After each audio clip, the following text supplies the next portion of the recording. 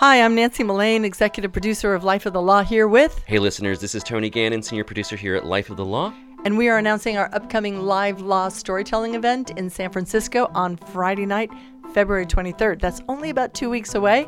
We have put this night of storytelling together with Marcus Thompson of The Athletic, Local artist Saron Norris, Fantastic Negrito from Oakland, fellow podcaster Kathy Tu, Riddhi Shah, writer for HuffPost and Medium, and Troy Williams, founder of San Quentin Prison Report. And we're going to have a surprise guest. That's Friday night, February 23rd, here in San Francisco at the Russian Center. You can buy the tickets online at Eventbrite. Go to Live Law, initial public offering, $30. All proceeds are going to support the stories like the one you're just about to hear. If you guys care about what we do, what kinds of stories we tell, come on out and support us. We would love it if you stayed for a drink. There will be an extensive bar that will be donation-based. Pay what you want. So it is a party. Come and have a good time. It's Friday night, February 23rd, $30. Buy your tickets online. You can buy them at lifeofthelaw.org. See you there.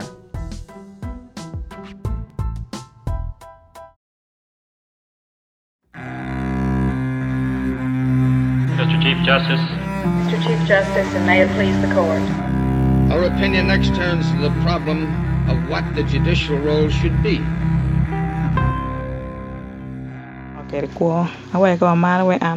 I told my mother that I was going to live in town since the rebels are still there and they may come back, and if they find me, they will kill me and she will not be able to care for my children.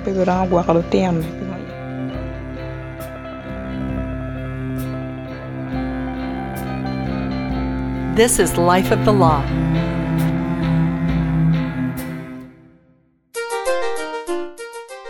I'm Nancy Mullane, executive producer, and today we're presenting part 3 of our series, Uganda, about the thousands of children who were abducted and held captive by the Lord's Resistance Army in Uganda.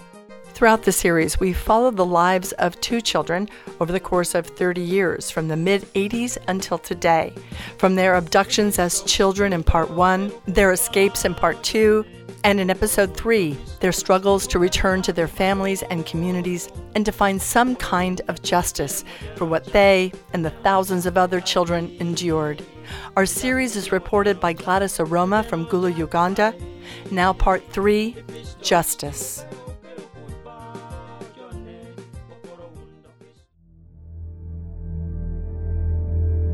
By 2006, tens of thousands of children who had been abducted and held captive by rebels with the Lord's Resistance Army had either escaped or were captured by the Ugandan government soldiers. Many were killed in an attempt to escape or in battle with government forces. Those who survived, young women who were abducted as girls and had children from forced marriages in captivity, and young men who were abducted as boys and had been forced to fight in the LRA. They were trying to find their way back home. Akelo Immaculate is a senior psychiatric nurse at the Gulu Regional Hospital Mental Health Unit. She worked closely with people abducted by the LRA. When things you do not expect to see at your age, things you even never thought you would hear, you don't expect to have done it. So it becomes a problem in development mentally and psychologically. Akelo says she witnessed the impact of the LRA's violence on children who are now adults, who are trying to find their way back home. After spending weeks or months in one of the 4 rehabilitation centers in northern Uganda for young people returning from captivity in the LRA, the returnees and their young children were handed over to their parents or relatives who survived the conflict. They were to begin life anew back in their villages and communities, places where they had been abducted from so many years before, and in some cases, the same communities where the LRA had forced them to kill relatives or people they knew. Much as I would rarely interact with people in the community or quarrel with anyone, in the community, I started experiencing a difficult life. I would not insult or quarrel with anyone or move anywhere. Beatrice was abducted from her uncle's home when she was 15. By the time she finally escaped from the LRA, she was 22 years old with 2 children, born from her first marriage to a senior LRA commander. People in the neighborhood started abusing my children whenever they would go to play with their children, that the children of Kony have evil spirits.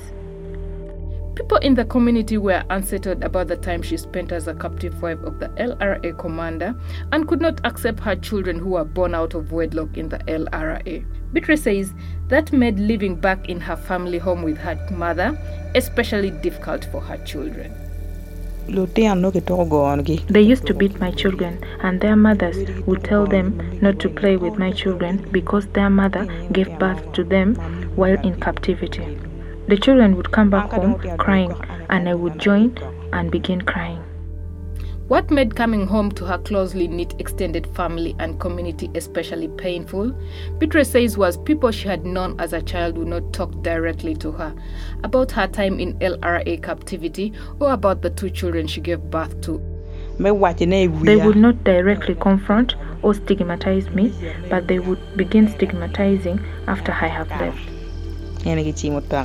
People, Beatrice says she knew as a child, accused her and her children of being demon-possessed. My mother was called Ellen. They would say, "Have you seen the daughter of Ellen? She returned from captivity." People like her have evil spirit. If you're not careful, she will one day cut you with a machete. Even her children are useless. They possess the same evil spirits, and even the kids might pick something and hit you with. When Beatrice first returned home to live with her mother, the rehabilitation center gave her provisions to help her care for herself and her children. Then she ran out of money and food. With no job skills and no money, Beatrice began doing petty work to earn a living. When I stayed there, I realized that if I continue sitting, then I will not be able to get food for my children or buy soap. I started buying sugar cane and I would bring it to town to sell. I would use the money to buy food and go back home. It was her determination to provide the basic needs for her family and her children that improved her relationship with her mother and gained her some acceptance in the family. She had already told me that she would not keep children whose clan is not known. I could not take those children anywhere since I did not know the home of their father. When I started doing petty trade, my mother began living with me well, and my friends advised me that if I want to enjoy an easy life, I should live alone in my home. But eventually, even earning money from petty work and taking care of her family wasn't enough to stop the community from stigmatizing Beatrice and her children. It reached a point when the local councillor of the area saw that the stigmatization was getting out of hand. A local councillor in Beatrice's village was forced to hold a meeting. He called a meeting with the community and talked to them. I was not around. I had come to town to sell sugar cane. The councillor promised to take legal action against anyone condemning Beatrice or her children. He told them I did not wish to join the rebels and that the rebels came and abducted me from home. He said, if it happened to the people in the community, how would they feel? The local councillor then spoke to Beatrice's mother. He warned my mother. He said that he heard that my mother also insults me. That means if you, the mother, insult her, that means you, the mother, are the first person to brand her. That is why the community is branding her. When the local councillor warned them, the community changed their attitude towards me and stopped stigmatizing me. But just 5 months after she returned home, Beatrice says her mother asked her to leave. When my mother saw that I was causing her pain every time she would see me crying, she asked me to leave her home and rent somewhere else because I was causing for her a lot of problems. I told her there is no problem. I will look for a house to rent once I got some money. I told her whatever happened to me was not my wish. When I told her, she started crying. She was heartbroken. Then she told me not to leave or go anywhere and advised me not to allow my children to be crying and that I should stop crying. Beatrice says insults by her mother obligated her to leave her mother and the village she was born and raised in to begin life afresh. Like many women returning from LRA captivity with children, Beatrice began to look for a way to move to a more urban place where no one knew her history with the LRA, a place where she and her children could live in peace and where she could make a living. When I saved some little money, I started looking for a house to rent. I bought 2 saucepans to begin my life with. Beatrice moved with her children to a new home in Gulu Town, a small city 5 miles from her village. I told my mother that I was going to live in town since the rebels are still there and they may come back, and if they find me, they will kill me and she will not be able to care for my children. She told me, "My child, if those are your thoughts, then it's fine. You can leave." And that is how I left my mother to begin my life alone. She did not realize that I left her home in agony. Today, Beatrice is living in the suburbs of Gulu Town, where people don't know about her past history of abduction and captivity with the LRA is a relief. If I did not reveal that I was formerly abducted, nobody will know. If I did not tell that these children were born from captivity, nobody will know. I used to continue with my small business. I used to leave my children to play with their playmates. I would always ask my neighbors to check the food on fire, and I would return and find that the food was ready.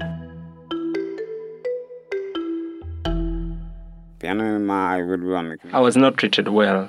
First, all the 8 bars of soap given to me from World Vision were removed, and I remained with only 1. Samuel Akena was abducted at the age of 11 and was held captive by the LRA for 4 years. At the age of 15, he escaped from the LRA. After spending 1 week at a rehabilitation center, Akena was given a few basic need items and he returned to his village to live with his parents and step-siblings. I saw a difference between me and my siblings.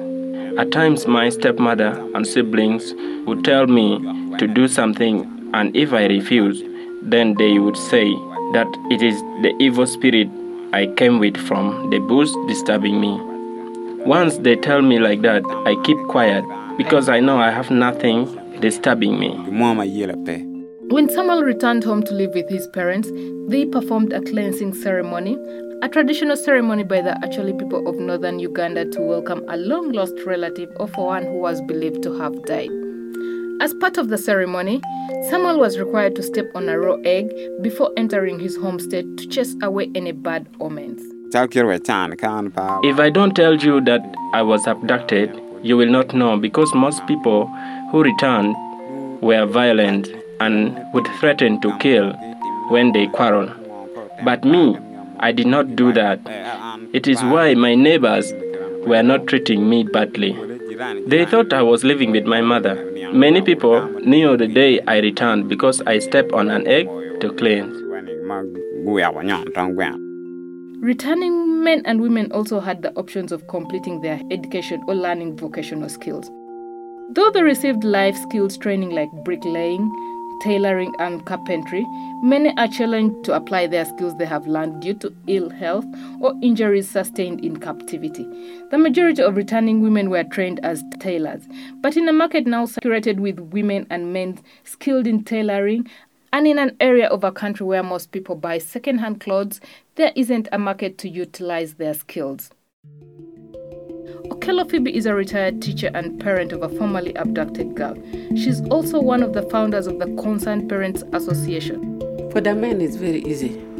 Because for the men, when they came, they were trained on how to repair a bicycle or somewhere, even taken back to school. You know, what women want is money. If a man can support you, what next? Money is a concern for many returnees. As part of the amnesty offered to returnees willing to admit they had fought for the LRA and were sorry for their participation, some received a package which included the equivalent of approximately $150 in cash and goods. Unlike Samuel, who returned without a child, young women like Beatrice, who was sexually violated in captivity and who returned with children fathered by LRA commanders, are a constant reminder to their community of LRA violence. Before children were abducted, strong cultural traditions guided marriages and children's ties to the community. When women returned from captivity with children from forced marriages with the LRA, there were problems. The children born in LRA captivity had no history in the community and in most cases could not trace the family of their LRA fathers. But many of the children who returned from captivity as young adults and their children born in captivity faced more than condemnation and isolation. Returnees and their children often have to engage in wrangles and competition with relatives and siblings over access to family, farmland, and property. After the war came to an end, there were a number of challenges. Epode Florence is a senior programs officer at FIDA Uganda, an association of women lawyers in Uganda. For women returning from captivity with a child born to an LRA commander is an extreme challenge. For a future husband to take on another man's child born in LRA captivity creates insecurity and competition among his own male children. So the women who came back are being discriminated against with the children they came with from the north. Some of them are being chased from the land. Within northern Uganda's traditional patriarchal society, for many, the act of suffering sexual violence makes a woman like Beatrice appear unclean in the eyes of their own community and thus are not regarded as suitable marriage partners. They are also viewed as possessed with evil spirits while they were in LRA captivity, which they believe will pollute their potential marital lineage. And the children born from forced marriages to LRA commanders made it difficult for women like Beatrice to find new marriage partners. It is because of that children they came with. That is why they cannot marry. Isolated and condemned, and without money to care for the children they gave birth to in captivity, some returning women remained with the LRA commanders they were forced to marry in captivity. But not all. Fred Ngomukwe is head of the Refugee Law Project Office in Gulu. For those who came together, because of what happened to them while in captivity, they feel they cannot stay in the same house and they have left their husbands. In addition, the Ugandan military absorbed some of the LRA's highest-ranking commanders and soldiers into their ranks, offering them salaries and pensions as part of the amnesty package. But Ngomukwe says still many former captive wives opted out of continuing in a forced marriage. They've accepted to live the very simple but quite difficult to handle life. And they're taking care of the children. The relationship between men and women who came back from captivity is not so nice. But for some who had been abducted, shared time in the bush also brought a few remaining women and men together. Ngomukwe says some returnees who were not married in captivity are married today. Few who built a very good relationship while in the bush have decided to go back, and they have formed good families. They are living happily because of the life that can be traced way back while in the bush. Others might have been saved by these people or by that very person who is now the husband. Others might have been kept like more of a sister to him, and at some point they developed that intimacy and they got together.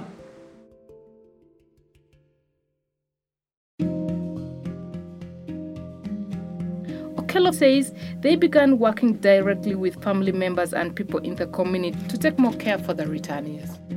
So we were teaching the parents. We were in fact organizing workshops where we would really train the parents to be our ambassador to the community, that they should tell the community that those children has to be handled with care.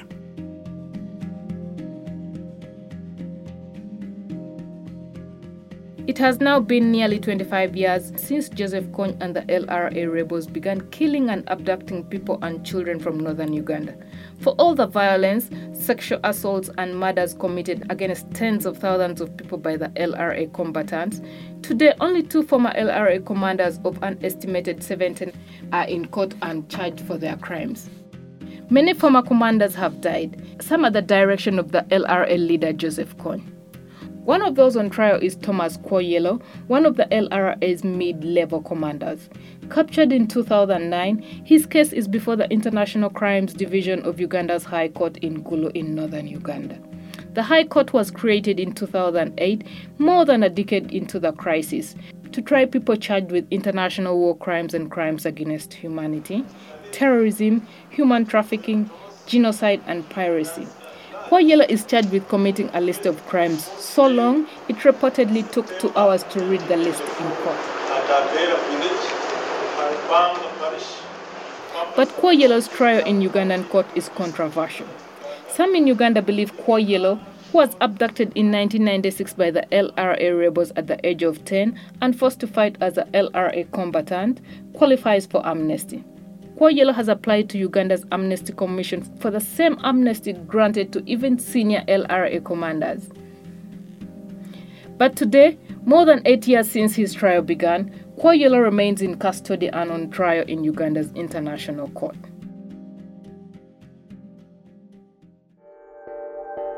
The second LRA commander facing trial is Dominic Ongwen, the reported head of one of the rebels' 4 brigades and in charge of military operations. Ongwen fled from the LRA in 2014 and was handed over to the US Army before he was transferred first to the Ugandan military and finally to the International Criminal Court in The Hague, where he is on trial for committing crimes and crimes against humanity. He's been on the run for almost a decade. In the early hours of this morning, Dominic Ongwen was taxied towards justice. After being captured and conscripted by the Lord's Resistance Army as a child, Dominic Ongwen quickly rose through the rebel ranks. He's accused of murdering, torturing, and enslaving civilians. Ongwen is being tried at the ICC because, unlike the United States, Uganda is one of the 120 states to adopt the statutes of the International Criminal Court, which was established to prosecute perpetrators of the most serious crimes committed in member territories or by their nationals. The ICC is not seen as a substitute for a national court, but can intervene when a member state is unable or unwilling to carry out an investigation or prosecute perpetrators of international crimes or crimes against humanity. In December 2003, more than a decade after the LRA began the killings and the abductions, Uganda's President Museveni referred the crisis of the Lord's Resistance Army to the International Criminal Court for investigation and prosecution. The ICC began its investigations, and in 2005, the ICC issued arrest warrants for 5 of the LRA's top commanders. Of the 5, 3 commanders, Okot Odhiambo, Rascal Lukuya, and Oti Vicent, have all died. You may remember Okot Odhiambo, the LRA commander who raped Beatrice and forced her to become one of his captive wives. Joseph Kony, the leader of the LRA, is still at large and leading a small number of rebel soldiers in the Central African Republic. That leaves just Dominic Ongwen to face trial in The Hague. All rise, vous levez. In 2016, the International Criminal Court trial on Dominic Ongwen began. The International Criminal Court is now in session. L'audience de la Cour pénale internationale est ouverte. Good morning. Yes, Mr. President. Situation in Uganda. In the case of the prosecutor versus Dominic Ongwen. Ongwen is facing 70 charges of war crimes and crimes against humanity, as well as sexual and gender-based violence committed either directly by him or under his command in the LRA. Originally, the prosecutor at the ICC charged Dominic Ongwen with a range of crimes against humanity and war crimes, including murder, pillaging, and enslavement. Benny is the head of the post-conflict justice program with the UK charity Redress. At that time, the prosecutor had not included any sexual violence crimes in the indictment. But later on, after the arrest of Dominic Ongwen and upon pressure by the civil society organizations, these charges were amended and extended to include sexual violence charges such as rape, sexual slavery, and forced marriage. Dominic's trial at the ICC has drawn mixed feeling from his victims and from people in the region where he committed the atrocities. Like many of his victims, Dominic Ongwen was captured at the age of 10 while he was on his way to school. After he was taken to the LRA's military base, he was forced to witness violence and commit crimes by the LRA leader Joseph Kony. Benny Yi says this makes the ICC prosecution of Ongwen difficult. Dominic Ongwen was abducted himself as a child, which makes the prosecution a bit tricky from the point of view of Ugandans from the same region.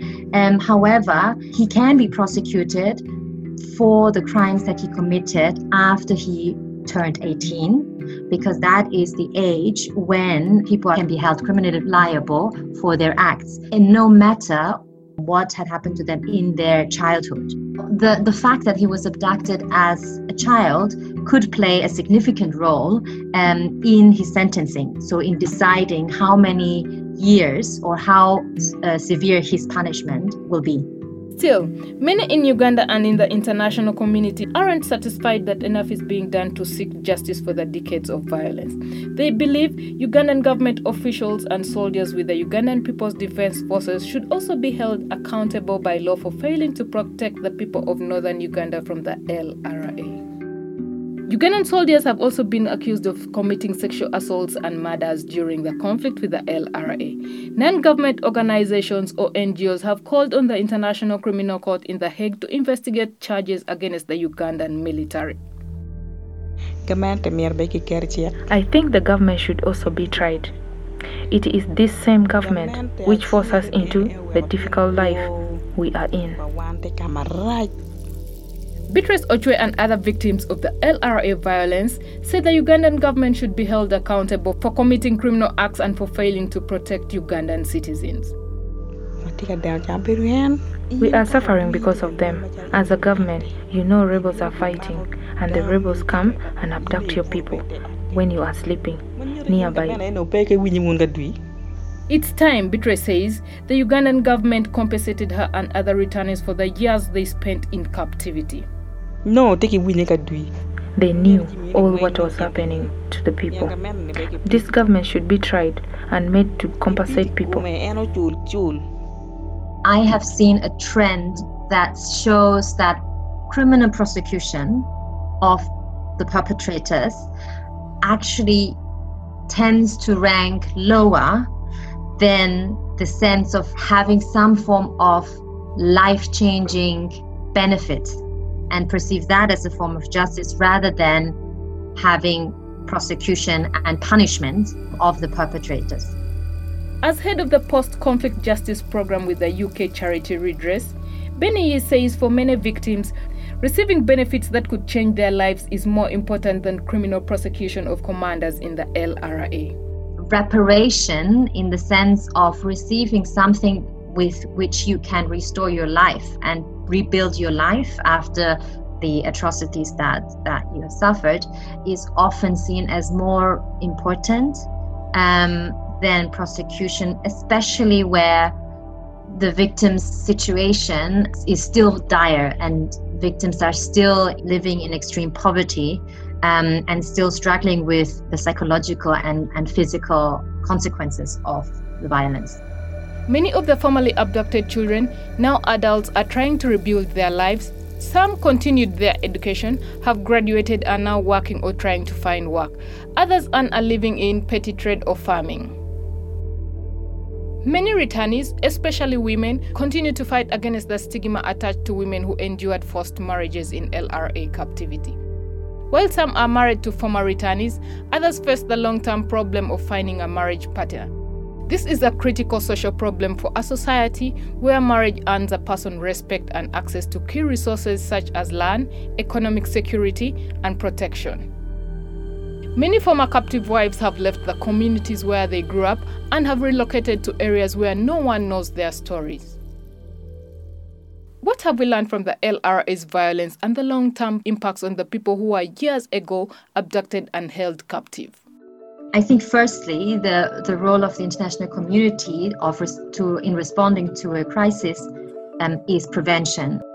And to prevent this from happening again, Benny Yi says the international community should be on alert to the early signs of such a conflict. In many countries and in many regions, there are early warning signs of escalation of violence, of potential ethnic cleansing, of potential ethnic clashes, or extreme oppression by governments. So I think at the very onset, the international community has to take these kind of warnings seriously and intervene in the form of mediation, in the form of sanctions already at that point to avert this kind of violence from breaking out. And in case of a violence that is already occurring, Beniye charges the international community to use their influence to pressure both sides of a conflict to end the violence. When already violence is ongoing, I definitely think an immediate reaction in the form of bilateral pressure on either, both sides of the conflict, including setting up monitoring mechanisms from the very early onset of the situation to make sure that the violence is documented.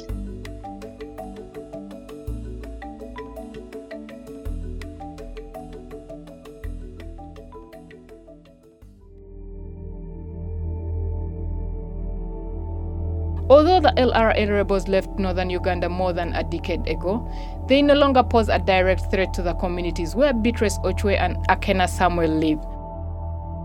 LRA rebels continue to terrify people throughout the region, looting, abducting and killing in neighboring countries such as the Central African Republic and the Democratic Republic of Congo.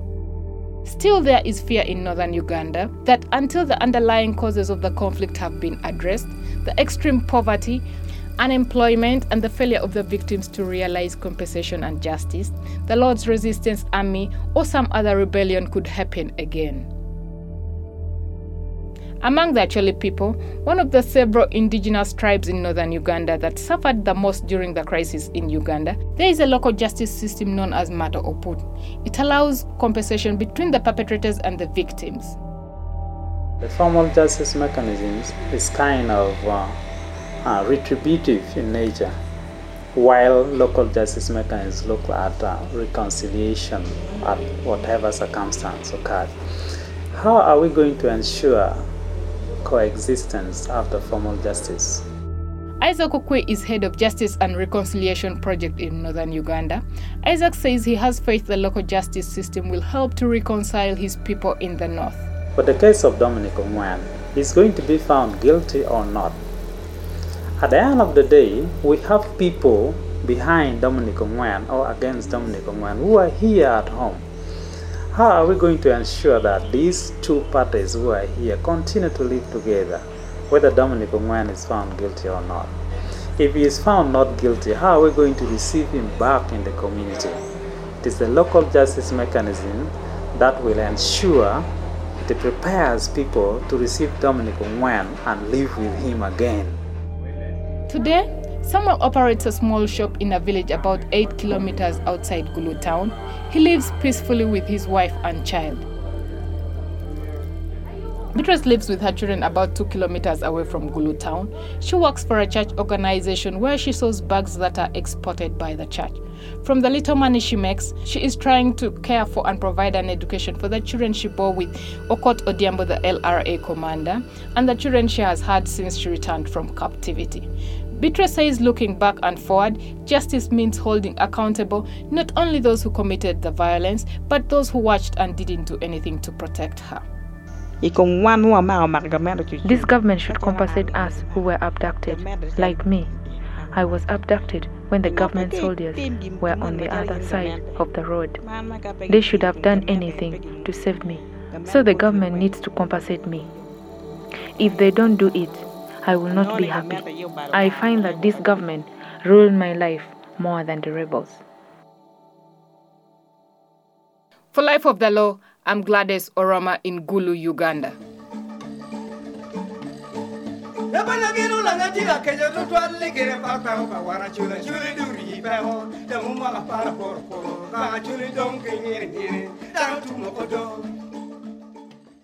Justice, Part 3 of our series Uganda, was reported by Gladys Oroma from Gulu, Uganda. This series was produced in partnership with Annie Bunting from York University in Toronto, Teddy Atim, researcher in Kampala, Uganda, and Life of the Law's senior producer, Tony Gannon.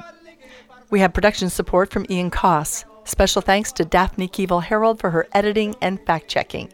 Translation narrators were David Akima and Emma Okana-Cody. We had assistance from reporter Rosebel Kagumiri in Gulu, Uganda. Our post-production editor is Rachel Kane.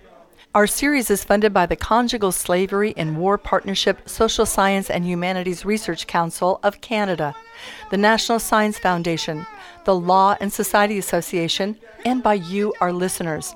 This series has been more than a year in production, and we thank you for your donations to help cover the costs of this independent international project. Please visit our website, lifeofthelaw.org, and make a donation today to support this series. And while you're on our website, subscribe to our newsletter with behind-the-scenes notes from Annie Bunting and Gladys Aroma. Join us in 2 weeks for part 4 of Uganda, when our team of journalists and scholars meet up in studios around the world to discuss the series. That's next on Life of the Law. I'm Nancy Mullane. Thanks for listening.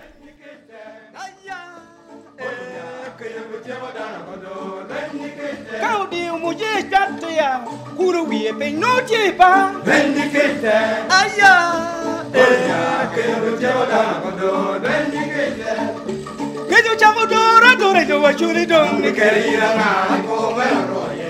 Kejo chamo dora dora do wachuru mera ni kerina na ko